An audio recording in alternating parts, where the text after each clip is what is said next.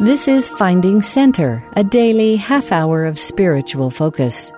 Today on Finding Center, the theme is Receiving Strength from Christ. Sterling C. Hilton, chair of the BYU Department of Educational Leadership and Foundations in the McKay School of Education when this devotional was given, will share his BYU devotional remarks entitled, His Burden is Light.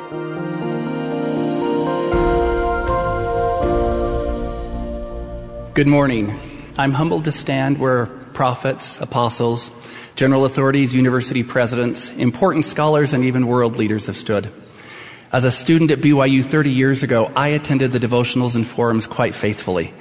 I loved taking a break once a week to listen to remarkable individuals share their insights on a myriad of topics. I enjoyed listening and learning without any worry that I might be tested on what I was hearing. It was education at its best. Now, I am what I used to refer to as the dark horse in the devotional lineup. A dark horse is a completely unknown quantity with no name recognition whatsoever.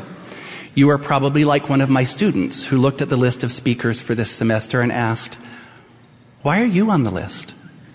My response to her is, "I don't know. I've been asking myself the same question. But whatever the reason, I'm here.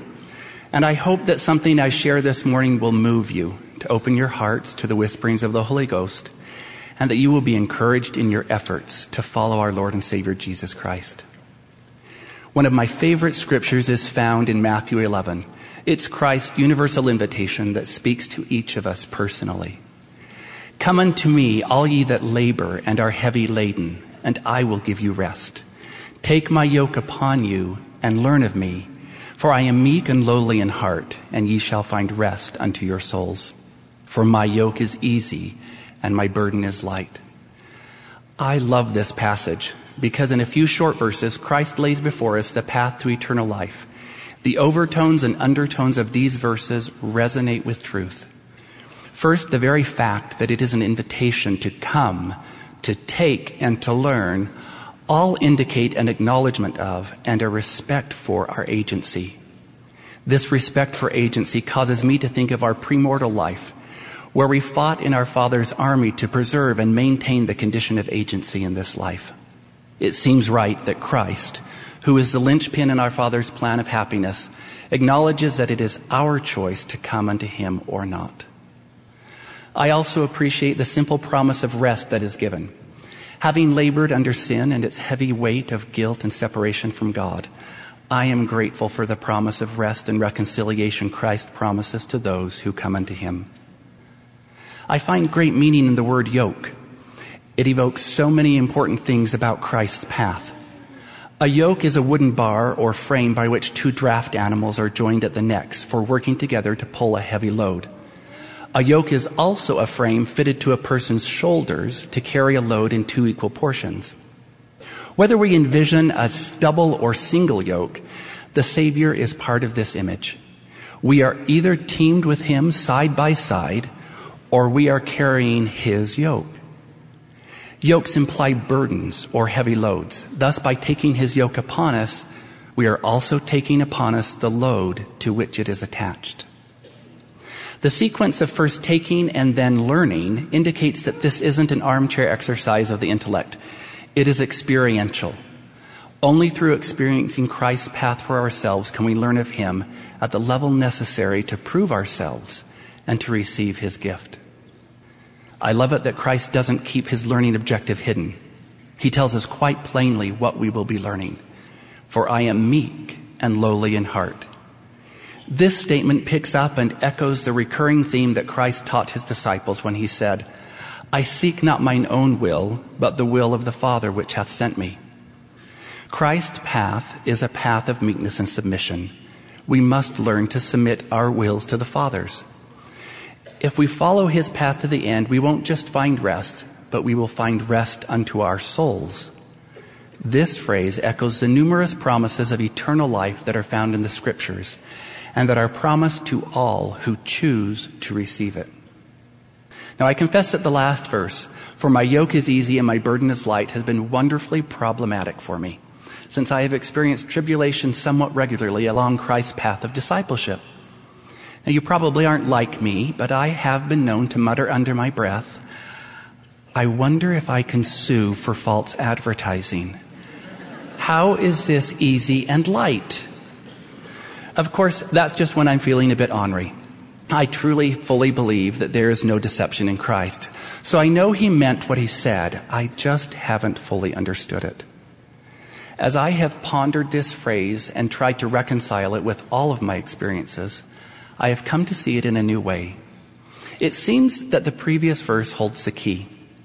What if Christ's yoke is the Father's will? Plain, simple, easy. And what if we consider light as a noun instead of an adjective? We don't often think of light as a burden. However, remember the scriptures that teach where much is given, much is required? Receiving light brings duty and responsibility. Some scriptural synonyms for light are truth, glory, and love. When I read verse 30 in this way, it takes on a whole new meaning for me. For my yoke is the Father's will, and my burden is light, truth, glory, and love. Understanding this passage in this way has helped me more fully understand that when we yoke ourselves to Christ, we commit to do all things our Father commands us to do. When we remain yoked to Christ in times of prosperity and joy, and in times of tribulation and suffering, we learn of him and become like him. We learn to divest ourselves of selfishness and replace it with selflessness, to obey as he obeyed, and to love as he loved. By so doing, we keep our second estate. So how do we take Christ's yoke upon us? Simple. We follow him and strive to emulate him. His perfect obedience to God's commandments, both universal and personal, illustrate not only a perfect love for our Father, but also a perfect submission of his will to the Father's. Christ's example of submission is so perfect that we sometimes miss the truth that Christ actually had his own will. We see Christ's will, however, as he obeyed the Father's personal commandment to him to bring about the atonement. We see it in these words Christ prayed, Father, if thou be willing, remove this cup from me. Nevertheless, not my will, but thine be done. Here we clearly see Christ's will, which is separate from the Father's. We also clearly see his perfect and complete submission, for he accepted his burden and suffered in Gethsemane, and during the illegal Sanhedrin trial, and in Pilate's palace, and at Golgotha. He sacrificed his life even when the Father withdrew his Spirit and left him alone.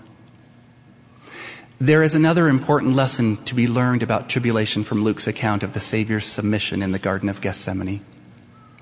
After Christ had committed himself to God's will to bring about the atonement, we read the following.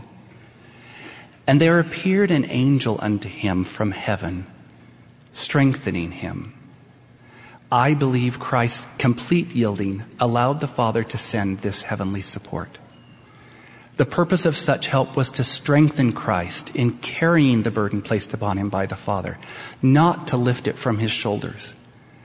God's will for Christ was that he love and suffer and sacrifice and atone. The Father didn't remove this burden, nor did the angel. Christ carried this burden whose weight caused suffering we cannot understand. Luke explains, and being in an agony, he prayed more earnestly, and his sweat was, as it were, great drops of blood falling down to the ground. Well, I hate to be the one to break it to you, but tribulation and suffering are part of the path of discipleship. Of course, you've already figured this out. And there's also prosperity and joy too, that balances the other. Not that I'm suggesting that prosperity and joy and tribulation and suffering come in equal proportions. My experience suggests that the former far outweighs the latter. However, tribulation and suffering are part of the path. How we respond to our life conditions, whether in prosperity or tribulation, is what matters in mortality. Remember, our life on earth is a proving ground, a trial. Our pattern of choices determines the degree of promised glory that we are willing to receive from our loving Father. Christ's path teaches us how to receive all of our heavenly parents' glory by teaching us how to be obedient in all things they command us to do here. Here is what I've learned so far from my periods of tribulation and suffering. I have learned these things as I have learned to willingly submit my will to the Father's. When I have chosen to harden my heart, my tribulation hasn't sanctified me. For me, learning to submit in all things is a process. I'm learning line upon line, precept upon precept, which is why tribulation ebbs and flows throughout our life. I've learned 3 things I'd like to share with you.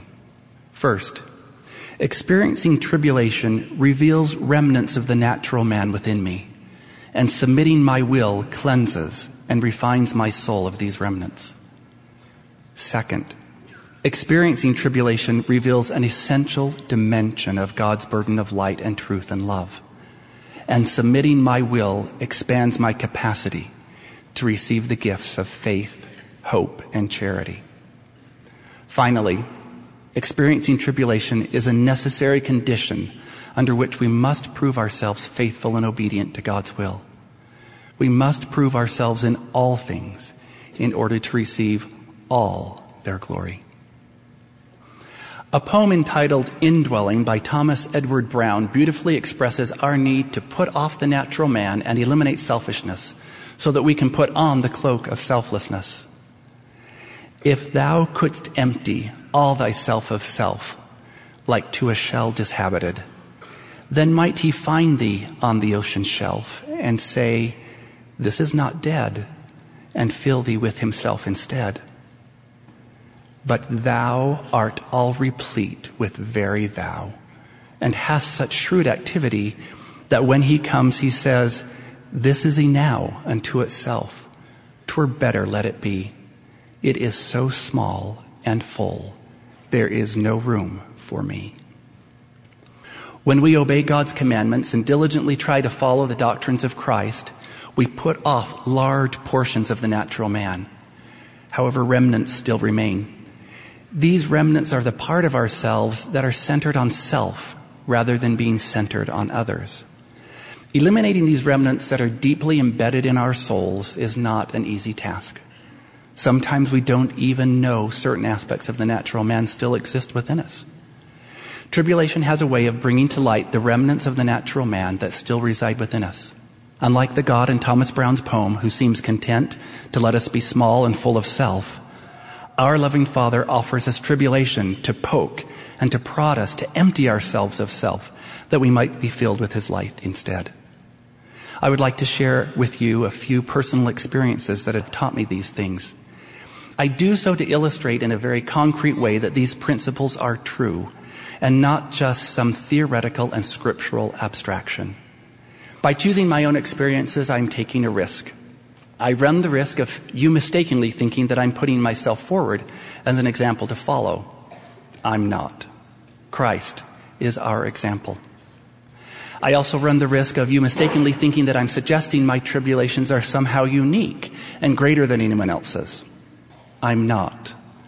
I believe that everyone experiences tribulation and that these tribulations are individually tailored to fit their circumstances and needs, their strengths and weaknesses. We are told that we must needs be chastened and tried, even as Abraham, but that doesn't mean we will be commanded to sacrifice our son.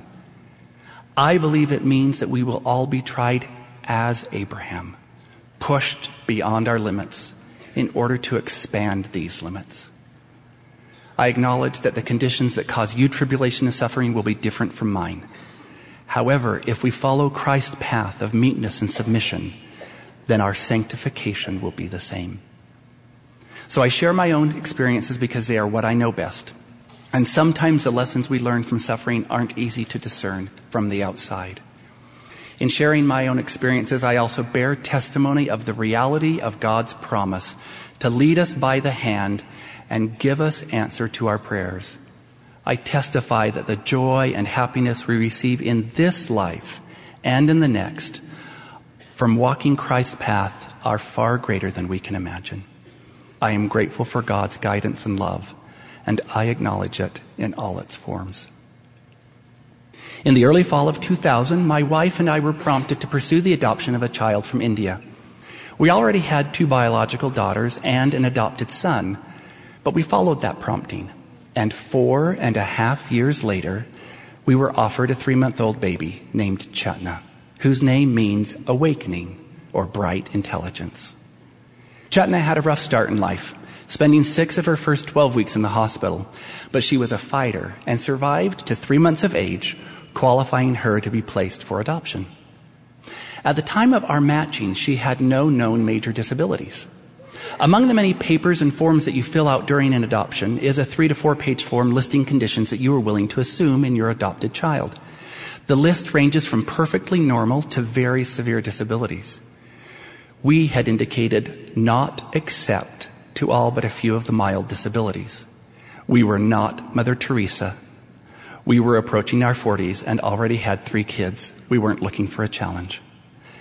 As we considered the possibility of adopting Chetna, we pored over the 2-inch thick medical file we had been sent. We consulted with our pediatrician. We studied it out in our minds. We prayed, and we decided to adopt Chetna. Then we went to the Provo Temple seeking confirmation of our decision. It came clearly and peacefully. Yes, this is your child. We were overjoyed that we had found her at last. We called our social worker and told her our decision. 4 weeks later, we were told that Chetna's primary caregiver at the orphanage in Calcutta was concerned that she wasn't responding to sound like she should. We were asked if her hearing could be tested again. We gave permission and then received a call a few days later telling us that Chetna was profoundly deaf in her right ear and severely deaf in her left. Our social worker quickly assured us that we could reconsider our decision, that we hadn't agreed to this. What she didn't know was that since we had listed our answers on that form years earlier, we had changed. Among the many changes was the witness that we had received from the Holy Ghost in God's temple. We knew that adopting Chetna was part of God's personal plan for us. So without hesitation, we told her, there is no change in our decision. We accept the condition. 6 weeks after that, we learned that she was blind. This time the news came by letter instead of phone. In the letter, we were again told that we could reconsider our decision. When my then 12-year-old daughter, Elizabeth, read this line, she asked what it meant. When I explained it to her, she said with some fervor and indignation, "Well, we aren't going to do that." She was right. We wrote back and said, there is no change in our decision. We accept this condition. Later that night, after the kids were in bed and with some fear and trepidation in our hearts, my wife and I held hands across our kitchen table and wondered aloud how we were going to do this. A deaf and blind child? We felt overwhelmed, but we put our trust in the Lord and we moved forward.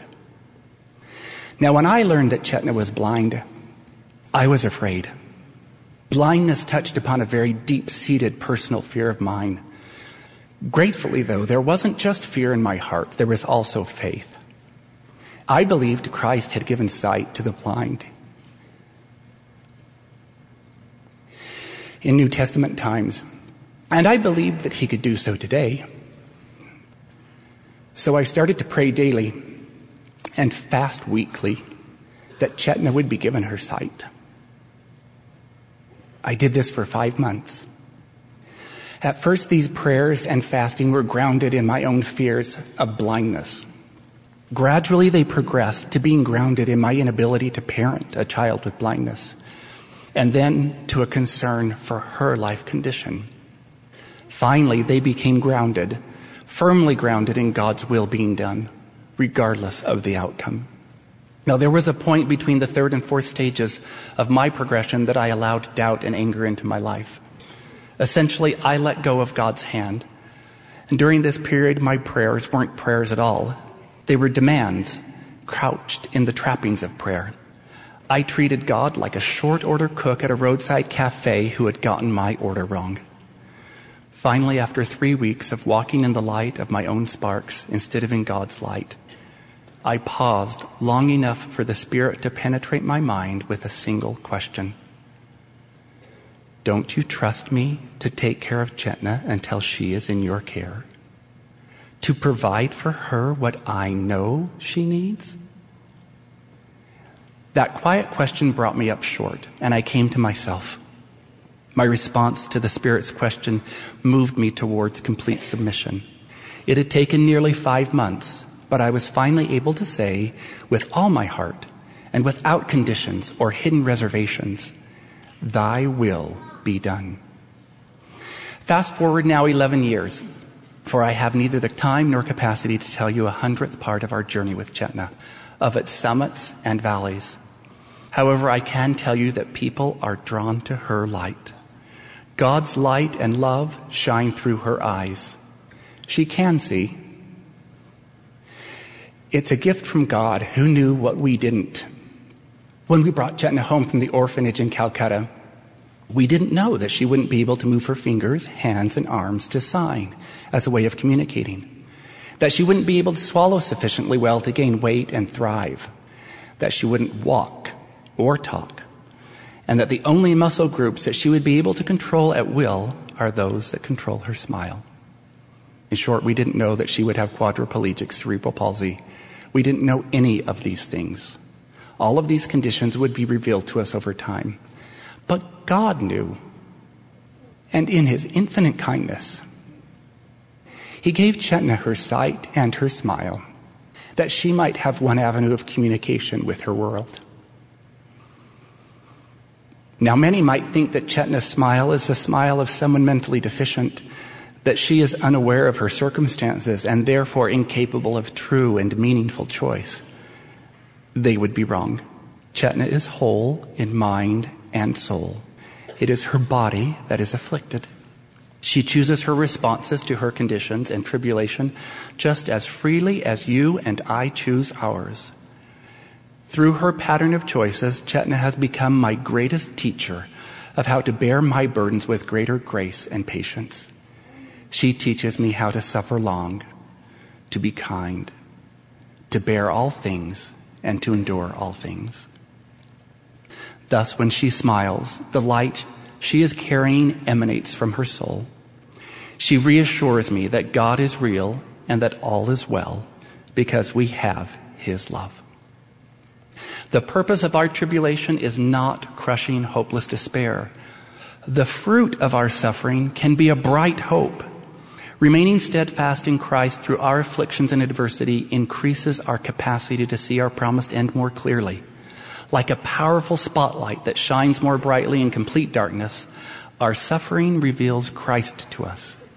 We see his promise of salvation, of resurrection, and of eternal life more clearly in our mind's eye. And we look forward with a bright hope to that perfect day, seeing it afar off, but knowing that it lies ahead. Do I believe that I am finished? No, and just ask anyone who knows me. I'm not a finished product. I have miles to go before I sleep. Will my path again become steep and rocky and painful? Certainly. But I do not fear what lies ahead. I know in whom I have trusted. He has shown me how to carry on when darkness surrounds me. And now you, what will you do when you experience tribulation? If it's tribulation that comes from putting off Christ's yoke and leaving his path, then I encourage you to repent and return. But what if it's tribulation you experience along Christ's path? What will you do when you come to your Gethsemanes? For Gethsemane moments are bound to come to those who take Christ's yoke upon them and follow his path of discipleship. I encourage you to choose a battle cry of commitment. There are many to choose from. Choose you this day whom ye will serve. But as for me and my house, we will serve the Lord. Cast not away, therefore, your confidence, which hath great recompense of reward. Shall we not carry on in so great a cause? Go forward and not backward. Courage and on to the victory. Trust in the Lord with all thine heart and lean not unto thine own understanding. In all thy ways acknowledge him, and he shall direct thy paths. I testify that if we will repent, our chastenings will cleanse our souls of sin. If we submit with meekness to God's will, our afflictions will refine us and expand our capacity to receive and carry more light and truth and love. So stay the course. I encourage you not as a bystander on the sidelines watching you run, nor as a finisher who has completed the race, but as a fellow runner who is running the race with you. Remember this promise from the Lord as you experience tribulation and suffering. It applies to all who submit to God's will. But they that wait upon the Lord shall renew their strength. They shall mount up with wings as eagles. They shall run and not be weary, and they shall walk and not faint. In the name of Jesus Christ, amen. You've been listening to Finding Center. Join us every weekday for a half hour of inspiration and spiritual focus. Today's theme was Receiving Strength from Christ. Sterling C. Hilton gave his talk entitled His Burden is Light. Speeches on Finding Center are often edited for broadcast. Find links to the full talks and access the rest of our Finding Center episodes on the free BYU Radio app, available wherever you get your apps.